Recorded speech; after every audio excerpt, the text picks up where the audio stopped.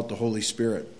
And so we're going to look at that tonight here in Bible Lists, facts about the Holy Spirit. And it's not all the facts of the Holy Spirit found in Scripture or all the aspects of how he is revealed.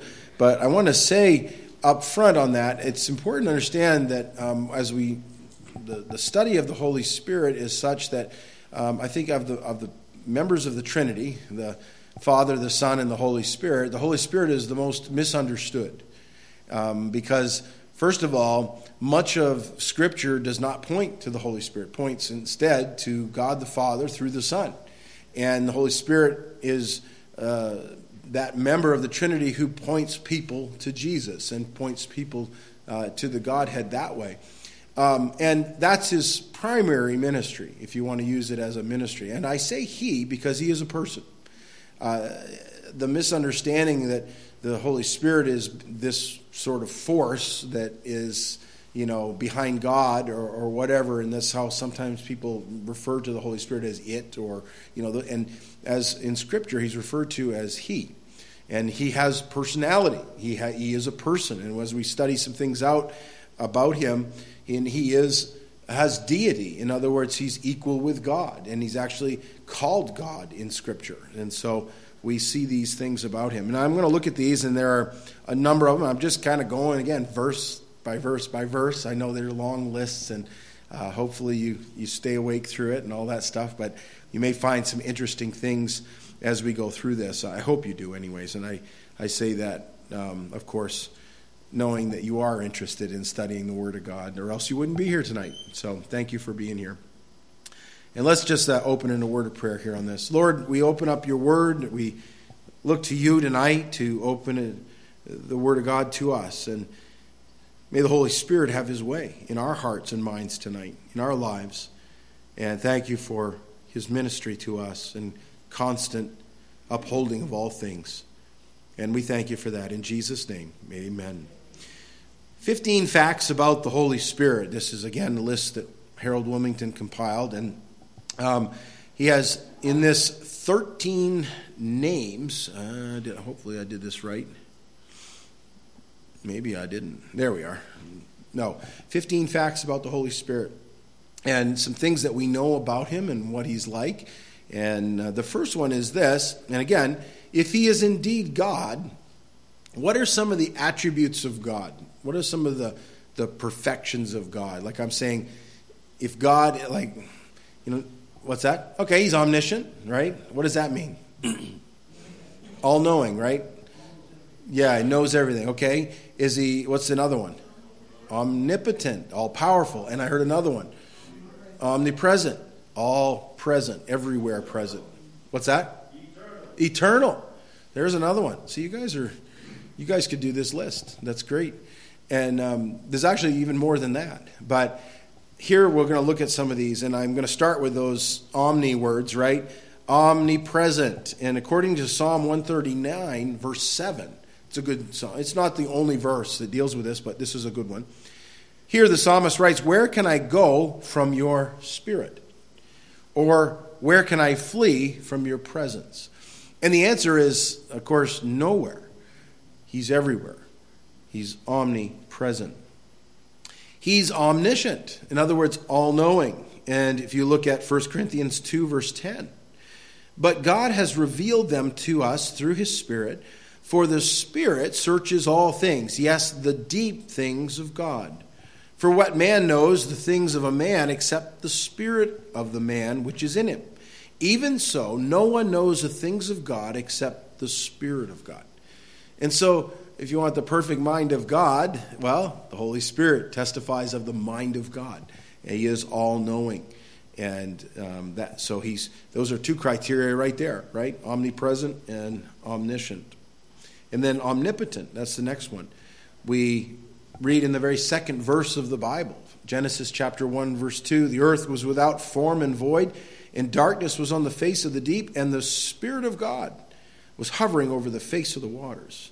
And we have here the Spirit of God who is involved in creation and the very act of creation. And we also have the Father who's involved, and we also have the Son who's involved, the triune God involved in creation. Okay, and the other one I heard from another attribute is eternal. And in Hebrews chapter 9, verse 14, how much more shall the blood of Christ through the what? Eternal Spirit. He's eternal. And that word means eternal.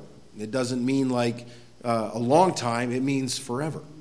And again, a good word. We've been going through the book of Jude on Wednesday night, and we were looking at that word eternal as it is shown in the book of Jude. And then we branched out from there and kind of looked at that in the reference to both eternal life and eternal damnation. And the Spirit of God is eternal, both directions, right? That forever and ever. I mean, I say directions because our concept of time is linear. God isn't bound by time. Time was created by Him. Think about that. Okay, He is eternal. He is called God in Scripture. One of the verses or passages is here in Acts chapter 5. You have the account of Ananias and Sapphira, remember? And they sell a piece of land, and they come to give a portion of that in an offering. But in doing so, they do it under false pretense. They come to make a show of their giving, and they held back what they were supposed to give. And a very serious matter because, they were basically lying to God. That's what it says here. Peter said to Ananias, "Why has Satan filled your heart to lie to the Holy Spirit and keep back part of the price of the land for yourself? And while it remained, was it not your own? And after it was sold, was it not in your own control? Why have you conceived this thing in your heart? You've not lied to men, but to God." So, previous verse says he lied to the Holy Spirit. The next verse says he lied to God. One and the same. Again, you see that. He is equal with God. He is equal with the Father and of the Son, in the Son. And I think you can't get away from the Great Commission verse of Matthew, right? It says, "Go therefore and make disciples of all nations, baptizing them in the name of the Father and of the Son and of the Holy Spirit." Every believer that's followed in baptism from the church age on, listen, they followed and they were baptized in the names of the Trinity. In other words, the Father, the Son, and the Holy Spirit. And I'm thankful that you see the triune God involved in world evangelism. As a person, he has a mind or a heart, as Scripture often uses the same word interchangeably. And in and I didn't read the second part of this, "teaching them to observe all things that I have commanded you, and lo, I am with you always, even to the end of the age." And again, God is eternal, right? He's there. Romans 8:27 is where I'm going. He has a mind. "Now he who searches the hearts knows what the mind of the Spirit is, because he makes intercession for the saints according to the will of God."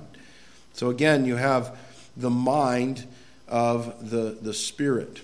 And so, again, not some just like active force that some people kind of think the Holy Spirit is, and that we can just kind of conjure him up, I guess would be the word. Sometimes I think that's a very flippant view of who he is. And rather he is the unsearchable, all-knowing, eternal God, the Holy Spirit. He searches out the human mind. And again, that's that omniscience, right? 1 Corinthians 2:10. "But God has revealed them," and we read this earlier, "revealed them to us through his Spirit, for the Spirit searches all things, yes, the deep things of God." And again, we have that in verse 11. He says, "But one of the same Spirit works all these things, distributing to each one individually as he wills." And we know that not only does he have a mind and he searches the human mind, but he also has a will. A will. And he wills certain things. And this context of that is the gifting that is accomplished. And we're going to look at some of the, if we have time, some of the gifts of the Holy Spirit. We know he also prevents or forbids. In other words, he puts up, well, sometimes we pray, Lord, open up a door or put up a hedge, make us stop. And God directs us as such in accordance to his will. And we see that in the book of Acts in chapter 16. Paul has this great burden to go further into Asia Minor, and to preach the gospel. But God had a different plan. And I also want to say this, that God's plan for you is not necessarily God's plan for someone else. Because indeed, if tradition is right, and if you read the Fox's Book of Martyrs, you find out that there were other apostles who went into Asia, some as far as perhaps China and India. I think it was Thomas that was killed in India. And there's evidence in the linguistic record in the Chinese language of Christians that would have somehow gotten into China in those early days and had in their own language. There are things that come out of the revelation of the Christian God. And so there's a lot of other evidences as well. But we know that for Paul, his ministry, in accordance with what God wanted, was to go into Europe. And Paul went as far, most likely, as Spain, and he also had 4 missionary journeys, really, but 3 that are recorded in the Bible. And those journeys included, some of Asia Minor initially, and then he goes over into Macedonia, and he's now in Europe, and then the gospel is brought to Europe, primarily through the ministry of Paul, initially.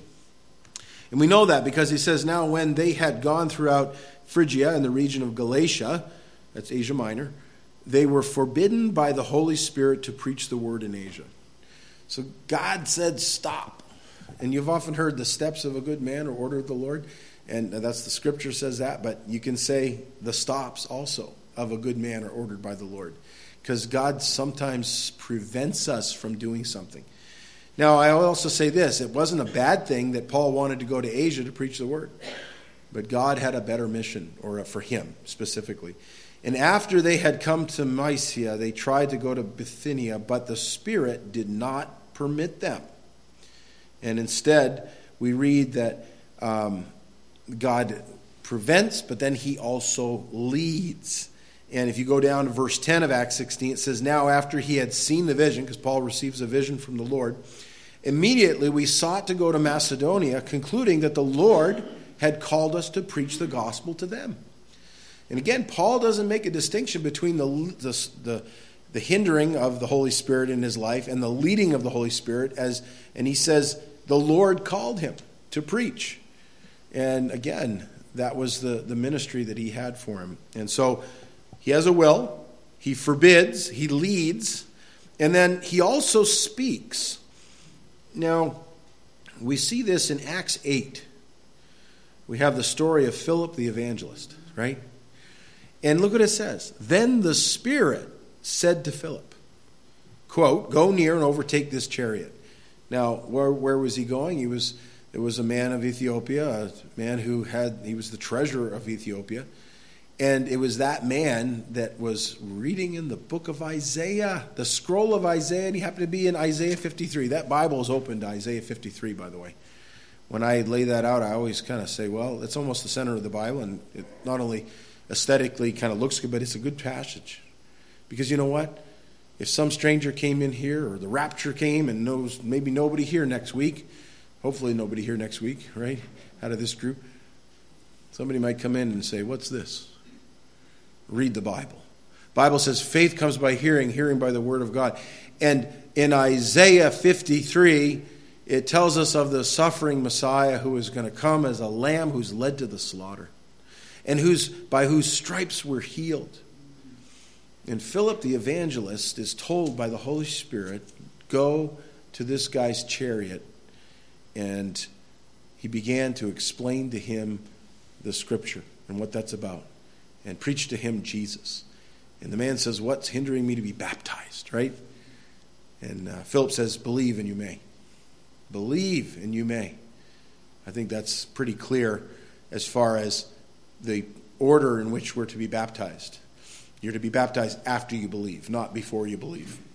Otherwise, you're just being a wet sinner, is all it is. And it's really something that that we're talking about water baptism. What is necessary for that, it's a picture of what should have already gone on in our hearts, right? And that's a picture that the Holy Spirit has come to dwell in us, and we are now being buried with Christ, just as our sin is buried with Christ. But it's not left there in the grave. He's risen. And we rise up, and we're to walk in newness of life, walking in Christ. And the Holy Spirit is involved in that process of what we call spirit baptism, which comes at the moment of salvation. When you become a believer, you exercise faith in Christ, He seals us onto the day of redemption, and He immediately comes to reside within the believer, and His ministry changes to us. His ministry changes from a ministry of where it was a conviction and restraint, perhaps, and other things, to now a ministry of reconciliation, which in part happens before we're saved also, but He begins that work in us to conform us into the image of Christ. There's so much more that also happens. But water baptism is just a picture of those things. Okay, He leads, He speaks, He loves. By the way, only a person can love. A force just can't love, but a person loves. And we find that in Romans 15:30. Now I beg you, brethren, through the Lord Jesus Christ, and through the love of the Spirit. The love of the Spirit. The Holy Spirit loves you. Jesus loves you. God loves you. The Bible reveals that. It reveals a love that's an agape love, an unconditional love. It doesn't depend on how I love Him back. He loves us. That you strive together with me in prayers to God for me. Wow. He also grieves. But again, only a person can grieve. Ephesians 4:30, and do not grieve the Holy Spirit of God, by whom you were sealed for the day of redemption. And that indicates, again, that if we are living a life that's not pleasing to God, that we grieve the Holy Spirit. The Bible also says He can be quenched in that way. The idea of putting out a fire. And I often think of that, how He sets us with a new desire in our very bosom, our heart. And often somebody says he's on fire for the Lord. Well, that's the Spirit of God at work in him. But you can quench him in the sense that you now, sin has come in, and not that he's removed, but you kind of crowd him out in that way. Don't grieve the Holy Spirit. And then, do you know He also prays? Now we know Christ prays for us to make intercession for us, and we pray to the Father, as Jesus revealed in His prayer that He taught His disciples, where we begin, Our Father who art in heaven, right? But the Holy Spirit prays for us too, right? Romans 8:26. Likewise, the Spirit also helps our weaknesses. And this morning we were talking about Jesus, right? In Hebrews chapter 4, He's the high priest who has felt all our temptations and He sympathizes with us. In other words, He feels us in that way, what we're like. But here it's the Spirit of God. Likewise, the Spirit also helps in our weaknesses, for we do not know what we should pray for as we ought. But the Spirit Himself makes intercession for us with groanings which cannot be uttered. And in the older English, they use the neutral itself instead of himself, but my understanding is that it is more properly translated as himself in the pronoun that is chosen there in that. But the Spirit Himself makes intercession for us with groanings which cannot be uttered. There are times you don't even know how to pray. Happens to me all the time. I had somebody call this week, and they have a situation in their life, and I don't know how to pray about it. I just don't. But I know somebody who does. And I actually went to the Lord and I said, Lord, you know when we have this situation and we don't even know how to pray, that you'll make intercession for us. So I leave it with you. And that's how I prayed. And I leave it with him. Because I don't always get it right. And I'm glad he does. He takes my prayer and whatever mess I can make out of it, and he makes it right. And that's what this verse really talks about in that. And it's in intercessions, it says, for us with groanings which cannot be uttered. And by the way, there's times I think when we're pressed to a point where we can't speak even, you just can kind of groan, or cry. And it reminds us again that the Holy Spirit is at work in those times as well. All right, here's another topic under the umbrella of the Holy Spirit. And in that list, he has 13 names for the Holy Spirit. 13 names. And we've got about 15 minutes, so it'll probably be about what we're going to get to tonight. But the first one is, he's called the Spirit of God. If you want a Bible reference, 1 Corinthians 3:16. Do you not know that you are the temple of God and that the Spirit of God dwells in you? Wow. And he's referring to the temple of our bodies. And in the context of Corinthians, he's writing, when Paul, his first letter, when he writes to them, they were practicing immorality, in sexual immorality, many other things. They had a lot of problems. And Paul addresses those things. He doesn't do so as judgmental, like I'm coming to beat you. He comes in pleading with them to repent and mature, not to just walk around as babes. And he writes this letter to them. And by the time you come to the second epistle to the Corinthians, it appears that many of those things have been repented of. And he commends them on those things. But he reminds them right off, you're not your own. As I've said earlier, when you receive Jesus Christ by faith, you receive the Holy Spirit of God also. And he takes up residence within us, in this body. Sometimes I wonder why. Why would God choose to do something like that? But he does. And it reminds us, I'm not my own. Elsewhere he says, you're bought with a price, right? You're bought with a price. That price is the blood of Christ. That price is the death and life of Christ. And we're bought with a price. We're not our own. That's why over and over again in Scripture, like for instance, Paul referred to himself as a bondservant. He was a slave. Not an unwilling slave, but a willing slave. That's what a bondservant was. Someone who had the opportunity to be free, but they chose to remain with their master because they loved their master. And that's a beautiful view of how we ought to be living. We ought to be living not for ourselves, but for him, as a servant, as a bondservant. And to be reminded, the Spirit of God dwells in you. And if the Spirit of God doesn't dwell in you, you're not one of his. It's that simple. We're actually told in Corinthians also to see if we are in the faith, to check ourselves in that. He also is called the Spirit of Christ, Romans 8:9. But you are not in the flesh, but in the Spirit, if indeed the Spirit of God dwells in you. Now, if anyone does not have the Spirit of Christ, he is not his. By the way, what we talked about this morning, we talked about the condition of that word if, as it's found in Hebrews chapter 3. And it's not conditional, but it's evidentiary. Here's another verse. And there's actually a lot of those verses. I was looking through the New Testament. In Thessalonians, very similar. He says, but you are not in the flesh, but in the Spirit, if indeed the Spirit dwells in you. Okay? That word if isn't that you first have to have the Spirit dwelling in you to be, in the Spirit. That isn't what he's saying, but it's an evidence of it.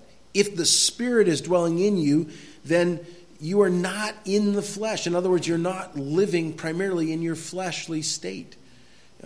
Before you had the Spirit of God living in you, and I had in that same condition, we only could do the works of the flesh at best. And that's why it was so hard to overcome sin. Still hard to overcome sin, isn't it? Even with the help of the Holy Spirit. But I often think of that in my years growing up, and I would go to church on Saturday night, and I would go out, and, by Sunday afternoon, I was sinning again, or sometimes even before that. And sometimes later Saturday night, I was sinning again. And I never had the victory over things. I didn't find it in religion. Religion never gave me the victory over sin. It was only after I received Christ by faith. And no one ever taught me about the Holy Spirit, at that point in my life. I knew very little. But all of a sudden was aware for the very first time in my life that God is real and that he is now in me, because my mind was changed in many ways. No one told me that I need to go home and make some things right, and to do some things and make some things right with friends and others. And God did, is what he was. It was his Spirit bearing witness with my spirit. Does he dwell in you? If not, you're not his. Hebrews 9:14, he's the eternal Spirit. So the Spirit of God, the Spirit of Christ, the eternal Spirit. How much more shall the blood of Christ, who through the eternal Spirit offered himself without spot to God, cleanse your conscience from dead works to serve the living God? Wow. Eternal Spirit. Involved in the offering of Christ. He's the Spirit of truth, John 16:13. However, when he, the Spirit of truth, has come, he will guide you into all truth.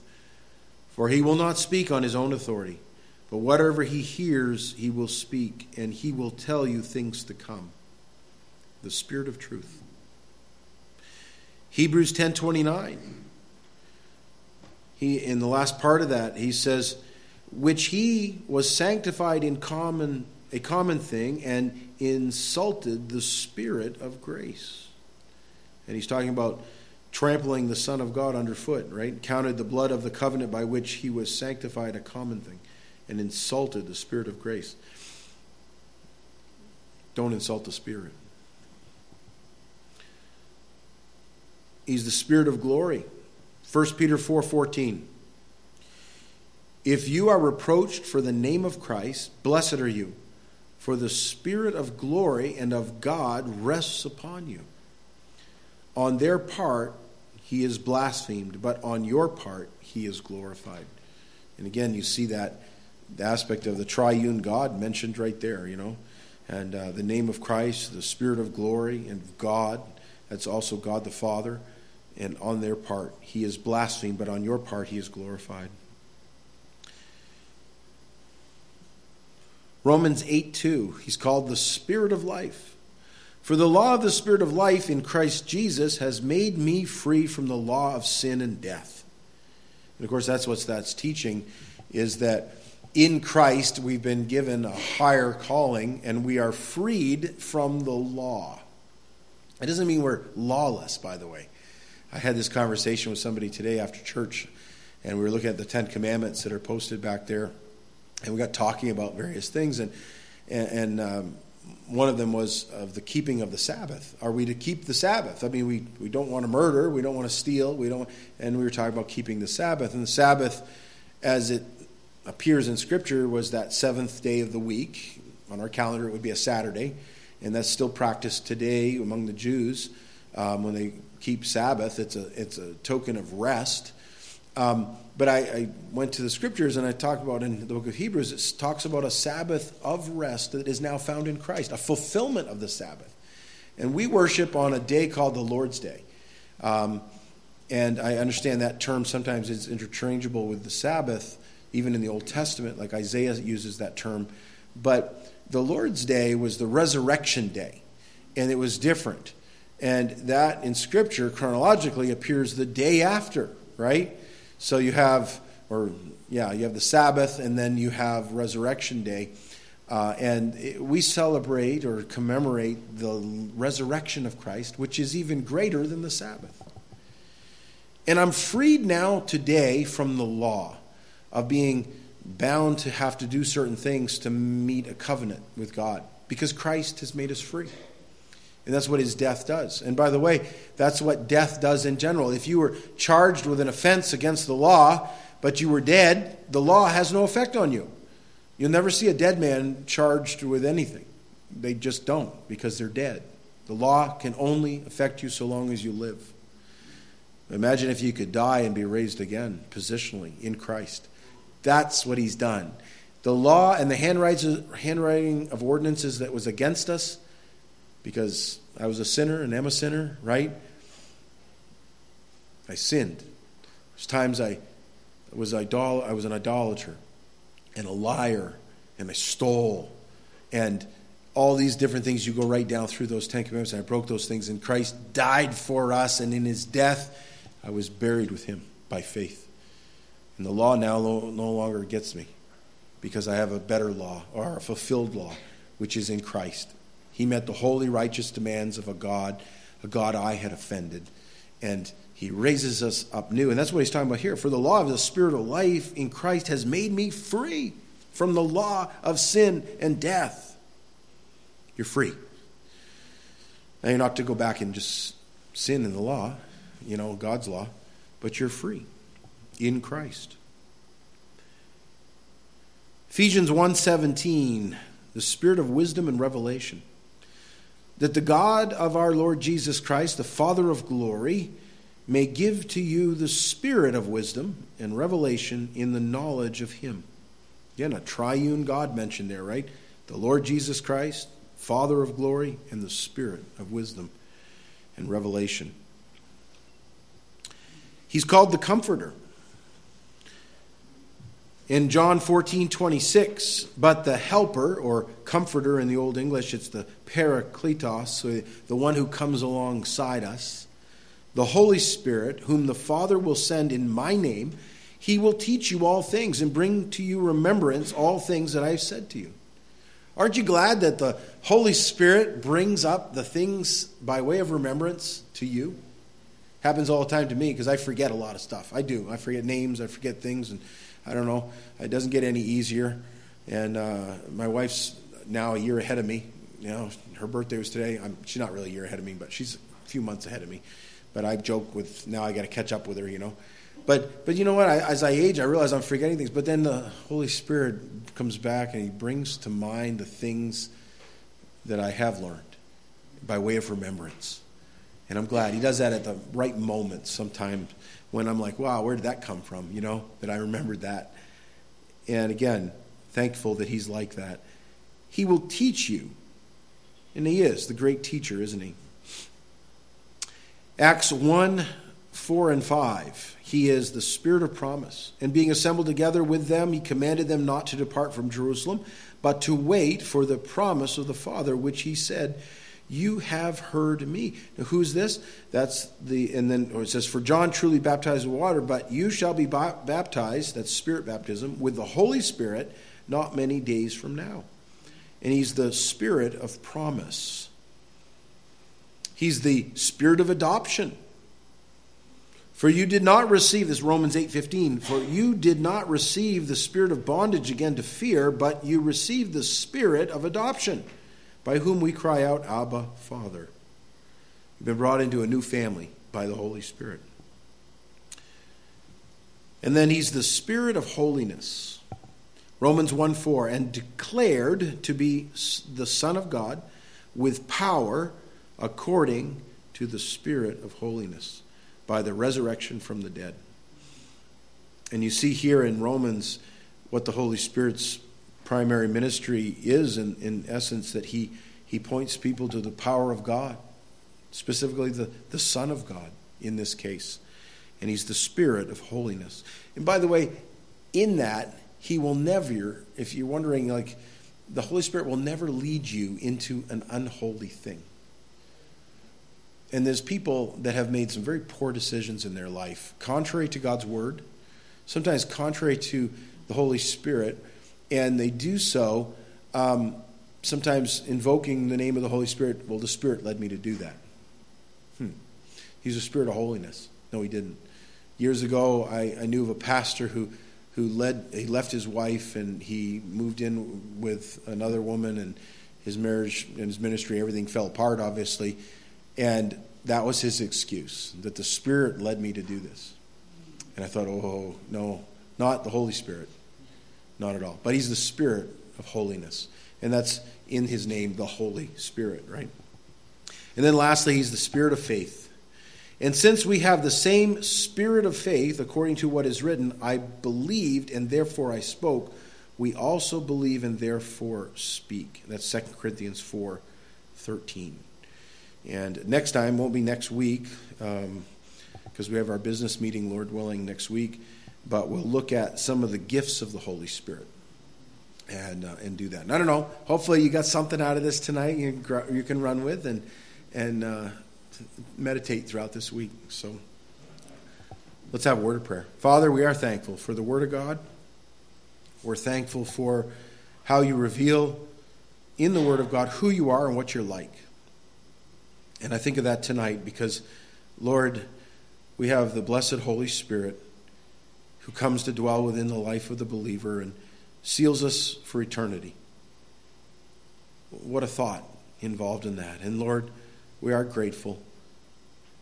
We are so grateful, Lord, because you have looked upon us in that grace and mercy when you didn't have to. And Lord, we pray our lives would reflect the Holy Spirit who is within us. We ask this in Jesus' name. Amen.